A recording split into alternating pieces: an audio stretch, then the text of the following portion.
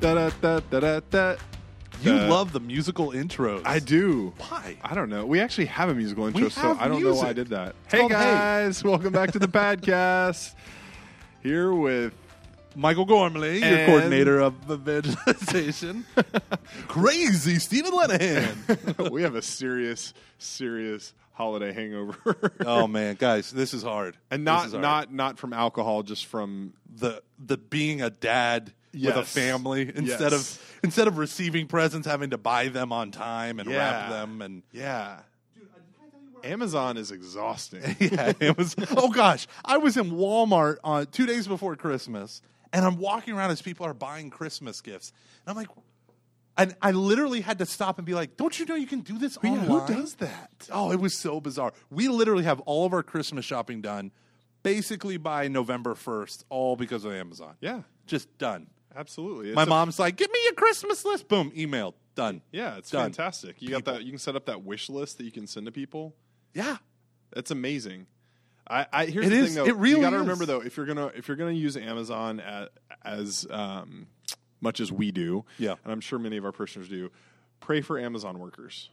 Oh yeah. That's a tough job in the warehouse. And I It haven't is. heard great things. I'm not gonna disparage anyone if you work for Amazon or whatever. I'm just saying I've heard things. Yeah. Pray for the people that are packaging up your boxes at Amazon. Yeah, yeah.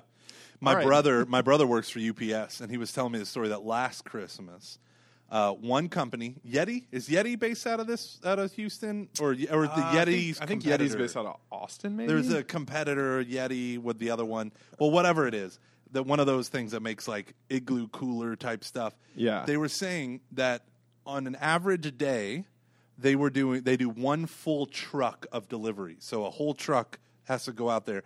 They said after Thanksgiving, they were requesting 25 trucks That's worth ridiculous. of packages. How crazy is They that? do make really good stocking stuffers, though. In fact, I gave my wife one for Christmas. What did you get for Christmas? What was your gift? What was your present? Oh, I got a vest because I love Vests are cool. core warmth but freedom of motion for my long arms. That's really important. I feel like my extremities can get cold, but my core needs Yeah. to stay warm. It's Got true. it. Core warmth. It's important. We got new knives, like cutting knives for the kitchen. Nice. Yeah. Nice. It was time. The other ones were getting kind of gnarly. I don't know. What else did I get? Oh, got new tennis shoes. So that was good. Ooh. Yeah. Big boy's all grown up. Can you tie your own laces? Let's not talk about that. It's Velcro. Got a complex. Thanks for bringing it up. Yeah, man. Can I tell you what I got? Best thing ever. Well, I wasn't going to ask, but go ahead. Oh, I'm going to volunteer. I asked you so that you would ask me, and when you hadn't, I decided just to jump in. I bought myself a present, which was for every podcast that I do, I bought a fracture print. So I have one of Beyond the Bulletin. Oh, buddy. Yeah, it's a glass 5 inch by 5 inch square, and they print the logo directly onto the glass. It's super cool. Yeah, I want to come see that. Yeah, I'll bring it. I'll bring it to work. I was going to bring it actually Perfect. today and show you, but I got that. So I got 5 of them for the 5 different podcasts that I do. So I have that, and then my wife bought me the Word on Fire Classics from Bishop Barron. Oh, that's cool. Augustine's Confessions, G.K. Chesterton's Orthodoxy, Seven Story Mountain by Thomas Merton, and the Essay on the Development of Christian Doctrine by John Henry Cardinal Newman. And I've been reading Augustine's Confessions. I've never read it before. I've read parts of it, but now I'm about 50 pages in. That was my Christmas reading. I got another gift that I would be remiss to not mention. Okay. I got a prayer book. It's a book of prayer and blessings for your home, and it's written in the style of how the book of blessings that a deacon or a priest would read out of, but it's for the home specifically, so Cool. a dad can read it or whatever. But it's got The domestic church. yeah, it's got the red and black pen, but it's printed by the Canadian Conference of Catholic Bishops. My father-in-law got it for me. Amen. And I just thought it was so weird that I got it and that it was from the Canadian Conference of Catholic That is Bishops. But I'm excited. My father-in-law gave it to me, and he wrote a little note in there, and he said, so that you can bless your family. I was like, that's a pretty cool gift. Nice, nice. Do you know how they came up with the name Canada? They put a bunch of letters in a hat, and they're like C-A-N-A-D-A.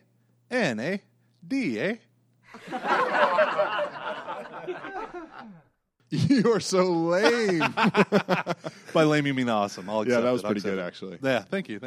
But the reason why we wanted to get together for this podcast of champions is because we wanted to talk about a friend of ours who's pretty awesome. Yes. Her name is Mary. Her name is Mary. And she is... No, we're not talking about you, Mary Beal. Shout out to you. You are awesome, too. Shout out to our mutual assistant. We're not talking about you. Mary, I almost said Mary Beal. Mary, the mother of God. Yeah, so important to understand. We just celebrated the solemnity of Mary, the mother of God. It's such an important feast in the understanding of who Mary is. If Mary is not the mother of God, then she's nothing. So her role, her mission, the reason why she exists is to say yes to the incarnation of Jesus Christ and to bring our Messiah onto this earth, our Savior, our Lord, Jesus Christ. Now, why that's so important, all the other things about Mary flow out from that. So Mary's immaculate conception, her perpetual virginity, and her glorious assumption all flow out of the central dogma of Mary, that she is the mother of God. So important for people to understand. And if you're not super into like Christology and ecclesiology, there's a fascinating story. There was this guy named Nestorius who basically said, no, we can't call Mary Theotokos, which in Greek means God bearer or mother of God. We can't call her Theotokos. We could call her the Christotokos because Mary's the mother of Christ, like the human nature. Mary's not the mother of God. That would mean she'd have to exist before God in order to give birth to God. He sounds like a heretic. And he was condemned and mocked routinely. No, so the idea of Nestorius, now, there is a church that still exists today that's also known as the Nestorian Church, but their official name is the Assyrian Church of the East. And what happened was, after the Council of Ephesus condemned Nestorius and his followers, they were basically, once you're condemned at that point in time, the Roman Empire was going to persecute you, which, is always fun. And so they fled the Roman Empire by going to the one empire Rome could never conquer, which is Persia, and they settled down in Persia. And the reason why, this is just, to me, these are like little historical things that are so fascinating. Now, the Catholic Church has signed a joint declaration on Christology, where we basically sat down with the Assyrian Church and we said, this is what we believe and what we say about Mary and the nature of Jesus. Do you agree with these statements? And they came back and said 100% yes. So they actually might not be heretics. How could this happen? Nestorius was a Greek dude. Cyril of Alexandria, he was a Greek dude. They squared off. They fought each other intellectually. All these bishops fought each other. The problem was that Nestorius was using Aristotelian thought, philosophy that came from Aristotle. Yeah. And they were using, the other team, the Saint team, was using Neoplatonism, thought that came from Plato and some other people, a great Greek philosopher. And they were using similar language, but with different meanings. So they would use the word hypostasis, but mean different things. And so this kind of epic fight and division in the church might have been much ado about nothing. You still can call Mary, you should not call Mary just the Christotokos, the Christ bearer, but the Theotokos. But here's the funny thing. They took Aristotle with them to Persia, and the West lost Aristotle for about the next 800 years. Interesting. Yeah, that's why St. Thomas Aquinas is the greatest commentator on Aristotle. We lost them to Persia, right? And then what happened in Persia about 200-300 years later? It was conquered by the Arabic Islam. So Islam takes over Persia, and then they conquer all of North Africa, and then pop into Spain. We get Aristotle 800 years later because of the Muslim invasion of Spain brought with them the Muslim and Jewish commentators on Aristotle. And then Aristotle re-entered the West in the 1100s and 1200s. So St. Thomas Aquinas, his brilliant intellect, he's here because this crazy heresy in the corner of the world 800 years earlier, they took Aristotle's books and left. They took their bat and went home. And we lost a whole philosopher. How do you lose a philosopher? I'll tell you how. You boot him out of your empire. I'm staring at you as you're saying this. Words are coming out of my mouth. So handsome. No. Just it's the same feeling I have after I've drank too much eggnog on Christmas. Because of like a warmth in your tummy. Yeah, it's your like heart. a warmth, a contentness, but also a little bit of a haze. A little bit of a haze. So, Mary, Theotokos. So back to Mary the God Bearer. No, yes, Yes, the the God God Bearer. Bearer. Why do Catholics call Mary the Mother of God and Protestants hate that idea? Well, I think so. This is a great point. There's a lot of it is rooted deeply, deeply in Old Testament scripture. Yep. And anyone who's ever gone through Bible timeline has heard this kind of Or theology. Scott Hahn's Genesis to Jesus. That's and all right. That stuff. Yeah, all these different, or even Hail Holy Queen, Scott Hahn's book, Hail Holy Queen. There's a lot of great evidence that Mary is, as the Mother of God, is critical for the fulfillment of the covenant that was made in Jesus Christ, who came from the Davidic line, right? So in the house of David, Jesus comes from that line. In the house of David, the queen that kind of had ownership in the household was not actually the wife of King David. Because kings at that time had many wives. Many wives and concubines. So that role fell to the queen mother. Exactly. And so, too, it should be reflected in the new covenant of Jesus Christ that the queen mother would hold that special title and that special role. So I think all of that is fascinating. Also, Mary is the new Eve, right? She undid what Eve did, or she did what Eve failed to do, in saying, yes, as a handmaid of the Lord, be it done unto me according to your word, instead of Eve, who said, I'm going to do it my way. Or the I highway. did it my way. Eve is Frank Sinatra. Thanks, Frankie. Yeah. When you look at the Old Testament, you see, what's that line from St. Augustine that Dr. Hahn always quotes? The old is revealed in the new, and the new is concealed in the old. And you see this because the New Testament writers believed and used in their reading of the Old Testament this thing called typology. It comes from the Greek word typos, meaning type. And what that meant was what we would say prefiguring or foreshadowing. They took it to the next level and said typology. A type is a figure in the Old Testament or an event in the Old Testament not only represents something substantial that happened back then. Historically, historically it's a real reality, but it also points to an even greater reality that fulfills it in the future. Right. And so you look at Adam, and you have someone like St. Paul in Romans chapter 5 talk about the first Adam and the new Adam, or the second Adam, Jesus. Jesus comes as a new Adam. The first Adam failed. The second Adam enters into that failure, namely death, and then transforms it into the very thing that gives us eternal life. And so another great example of this, I feel like, just real quick on this typology, is like Abraham and Isaac in the Old Testament, right? That revealment of the relationship between God the Father and God the Son. Isaac being like the sacrificial lamb. Yeah, take your son, your only son whom you love, and sacrifice on the mountain I will show you. Exactly. It was a prefigurement of what was going to happen on the same mountain. On the same mountain. Mount Moriah. Mount Moriah in the Old Testament is also Calvary in the New Testament. A lot of people miss that point. It's really cool. Yeah, Calvary is a hill on Mount Moriah. And so when you think about all this stuff, right, think like Isaac, he put the wood of the sacrifice on his shoulders and carried it up the mountain, right? This is his son, his only son, whom he loves. Father, behold the wood and the flint, but where is the animal, or where is the lamb? The Lord himself will provide the lamb for the sacrifice. That was the response of Abraham. You have all these levels. So those are people. What about events? You have the sacrifice of the Passover lamb, this unblemished male lamb in the prime of life, not a bone of his shall be broken. The blood is spilt out. A hyssop branch is put on the doorpost. Well, wouldn't you know it, John, talking about Jesus, the Lamb of God, talks about a hyssop branch being used to raise to his lips. These are intentionally crafted allusions, not illusions, but allusions back to what happened. But it's a way that says that Old Testament thing fulfilled now in the New Testament thing. The old is a type or a shadow of the good things to come. That's what the book of Hebrews says. Yeah, and the study of like typology in Scripture, particularly in the Old and the New Testament, well, those are the only parts of Scripture that we study, but especially in the Old New Testament. New Testament, that would be the whole Bible. No, but the study of typology, when I first got into this, which was really in college, I think that was, for me, the proof that Scripture truly is inspired by the Holy Spirit. There is no way, there is no human author that could have put this together as poetically as it is put together. Yeah, the great line is, God writes history the way men write words. We use words to signify things and events. God uses the things and events to signify yet still greater things. Yeah.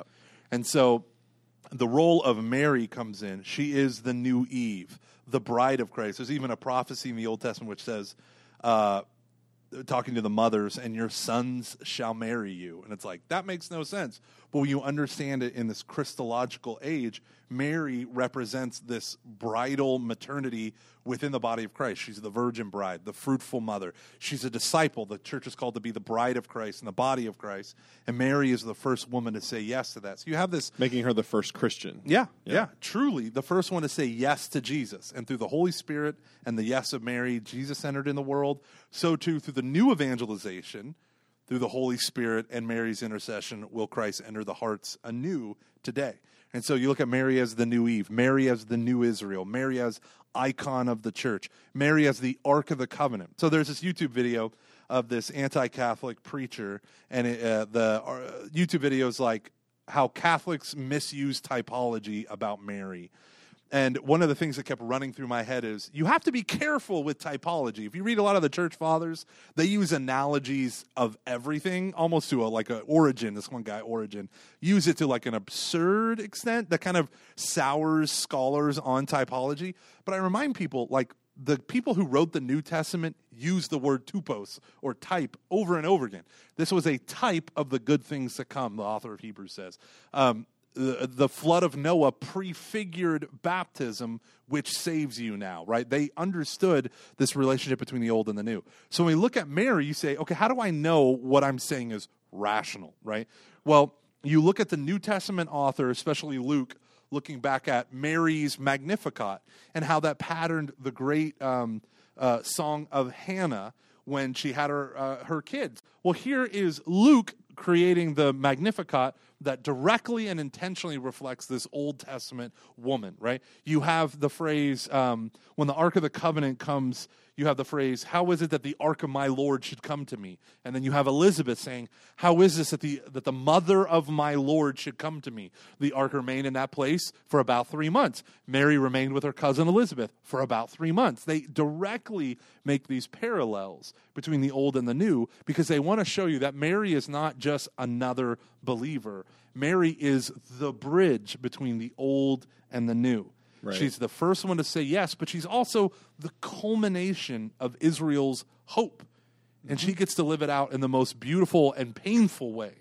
Right? The most beautiful way and the most painful way. And I remind people who are sketched out about Catholic devotion to Mary, I remind them that Mary was the closest to Jesus. I mean, as the title, Mother of God, think about that. 30 years Mary had with Jesus in the silence of Nazareth. Right, Scripture doesn't talk about except, his presentation in the temple and then his famous story of getting lost and remaining in the temple at his bar mitzvah age, basically. But other than that, the hidden life of Nazareth was just Jesus, Mary, and Joseph. Mm. Think about that. 9 months in her womb, 30 years in her home. 3 years she followed him as a disciple. She's standing at the foot of the cross. She witnesses the resurrection. She was there at Pentecost. Mary was a pillar. In fact, Luke probably got most of his early life stories about Jesus from Mary. Yeah. And she was there pondering all these things in her heart. Why do we cast her off? I don't know. Absolutely. It honestly makes me sad that that's like the biggest point of contention between Catholics and Protestants because to me, it's like she could actually be the one that brings it all together if there was an openness to understanding her role. Yeah. And in fact, you talk to a lot of converts, that's often sometimes the way that they find their way back into the faith. Yeah. Or that's the final, it's either that's how they they find their way back in, or it's the final hump for them to come back into the fullness, one or the other. Yeah. Yeah, and I remind people all the time, Mary is not God. Mary is not equal to God. Mary did not give birth to God the Father or God the Holy Spirit. We use the title Mary, the Mother of God. Everything the Catholic Church affirms about Mary, it does so to safeguard the mystery of Jesus, the dignity of Jesus. We say she's a perpetual virgin. Why? Because she didn't have other sons. Because how could you have sons the natural way if God himself was your son? It safeguards the dignity of the incarnation. And the same is true. A lot of people have a hard time with that, but go back to the typology of her being compared to the Ark of the Covenant in the Old Testament. Yeah. It was- no one else can no one touch else it. can touch it lest they die. Yeah, a guy, David's friend, puts his hand to steady the ark. It was about to tip over, and God immediately killed him. Yep. Right? God immediately killed it. You don't transgress my holy place, right? Mary was holy, but we don't believe she's God. What we do is we give her honor. We give her, in the Catholic Church, hyperdulia. And the Greek word dulia means honor. That's one of my favorite words. I know. We give her hyperdulia, but we do not give her latria, which means worship or better, adoration. That which is only reserved for God, that's latria. And when people talk about, like, they're offended at the Catholic communion of saints and our understanding of venerating saints, I remind them, saints exist because we all need heroes. They're not in competition with God. They manifest the glory of God. Saints exist because the body of Christ, there's not two bodies of Christ. There's not one for the living and one for the dead or one for those in heaven. We're all still totally united to Christ together. One church, we're the church militant, and they are the church triumphant. Yeah. Meaning we're all in the same church, but they've actually achieved the goal. They're sitting before the throne of God. Yeah, and fully alive. And the book of Revelation depicts them active in heaven. They are doing work in heaven. One says there's 24 elders, the 12 tribes, 12 apostles, and they are gathered before the throne of the Lamb offering bowls of incense, which are mingled with the prayers of the faithful still on earth. Right? Like, and you have this multiple times said, and the angels are a part of the body of Christ. We forget that too. They're not just these separate beings. They longed to look at the face of the incarnated Christ. And so you have this beautiful image of the body of Christ. Why do we venerate heroes? Because they've done something heroic, something worthy of imitation. St. Paul says, "Be imitators of me, dear children, as I am of Christ." Over and over again, he says that. And so when we look at saints, like in Hebrews chapter 11, St. Paul just walks you through, supposedly St. Paul, the author of Hebrews, walks you through all these great Old Testament saints and says, look at them, since we are surrounded by so great a cloud of witnesses, let's run after Christ. So our devotion to saints is meant to be, okay, I love Christ. I'm in love with Christ. And look, this guy named St. Francis of Assisi or St. Anthony of Padua or Thomas Aquinas or St. Dominic or... Could you get a female saint in there, Gomer? I can put a lot of female Mary. saints. Oh, hyperdulia. Got it. Mary.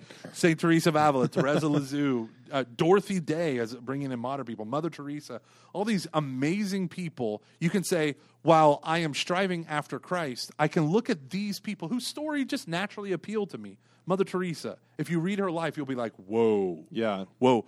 You can have a devotion to her. All the devotion, every ounce of honor we give to one of the saints does not take away an ounce of glory from God. That's the equivalent of going to an artist and being like, I just want to talk about you. Forget your paintings. No, everyone knows you affirm an artist when you affirm their painting. When you admire their artwork, that is absolutely giving glory to the artist. God is the master artist. And the book of Revelation culminates in the one body of Christ, a new Jerusalem, as a bride descending out of heaven to marry the Lamb, Jesus Christ, for all eternity. It's this beautiful image. It's a family image. Right? It's a covenant image. Here is a woman clothed with the sun, with the moon under her feet. On her head is a crown of 12 stars. This is a Israel image. This is a church image, but both of them are fulfilled in Mary. She's a celestial queen. God made her queen of heaven and earth. Why? Because he's the king of heaven and earth, and she's the Gebirah, the queen mother. Queen mother. Right? And it's all fulfilled. The book of Revelation calls Jesus the keeper of the keys of the house of David. This stuff, the Old Testament stuff, doesn't disappear when we go into the New Testament. No. It's fulfilled by the New Testament. That's why you got to love Mary. You got to love Mary. Got to love Mary. I just, everything about this podcast, from your terrible Canada joke to the deeper theology behind Mary as Mother of God, warms my heart, really does, because... Just like eggnog. But better. Because eventually eggnog kind of gets me that kind of nasty feeling. But anyways, I digress. Mary, Mother of God, I just think that, again, the church in her wisdom knows that it's such a beautiful way to start the liturgical year, or not the liturgical year, but the new year, the calendar year, with the feast of Mary, Mother of God, and giving our the year of our Lord 2019. Anno Domini, year of our Lord. Over to his mother. So, if you want to know more about Mary, we'll probably do another podcast on this because we could just talk about her. I kind of did. I'm sorry. No. It's good. It's all good. But don't be afraid. If you're struggling in your relationship with Christ, with Jesus, maybe start by looking at his mother and looking at her example of how she said yes. Open the Gospel of Luke and read all about her, because I think that the one thing I've learned in my relationship with the Blessed Mother is that when I don't have the words, when I don't have the emotion, when I don't have whatever it is that I need, when you ain't feeling it, when I'm not feeling in communion with Jesus Christ, his mother is always there to help me pick up the pieces and get where I need to be. So the perfect thing to round out this podcast is to remind everyone, Mary is like the moon. It's the most splendorous thing in the night sky. It's the most beautiful, the most radiant thing in the night sky. But all of its glory is simply reflected glory. We should all be imitators of Mary, just like we should all be imitators of St. Paul. Mary was the first one to be a disciple of Jesus. She's the first one to have faith in the Son of God. The first. She said yes. The Holy Spirit entered her life in a radical way. Have a Marian faith. The whole church, the whole Petrine order of the church, the whole office of Peter, the whole hierarchy, all of that exists so that we can be Marys, so that we can say yes to Our Lady, so that we can become like the moon, reflecting all the glory of Christ Jesus in our own lives. That's the point of the feast of Mary, the Mother of God. It's not about her. It's about whose she is the mother of, right? That's the whole point. Amen. Domino Gloria. Or as they say in Canada, amen. Let's go to Tim Hortons.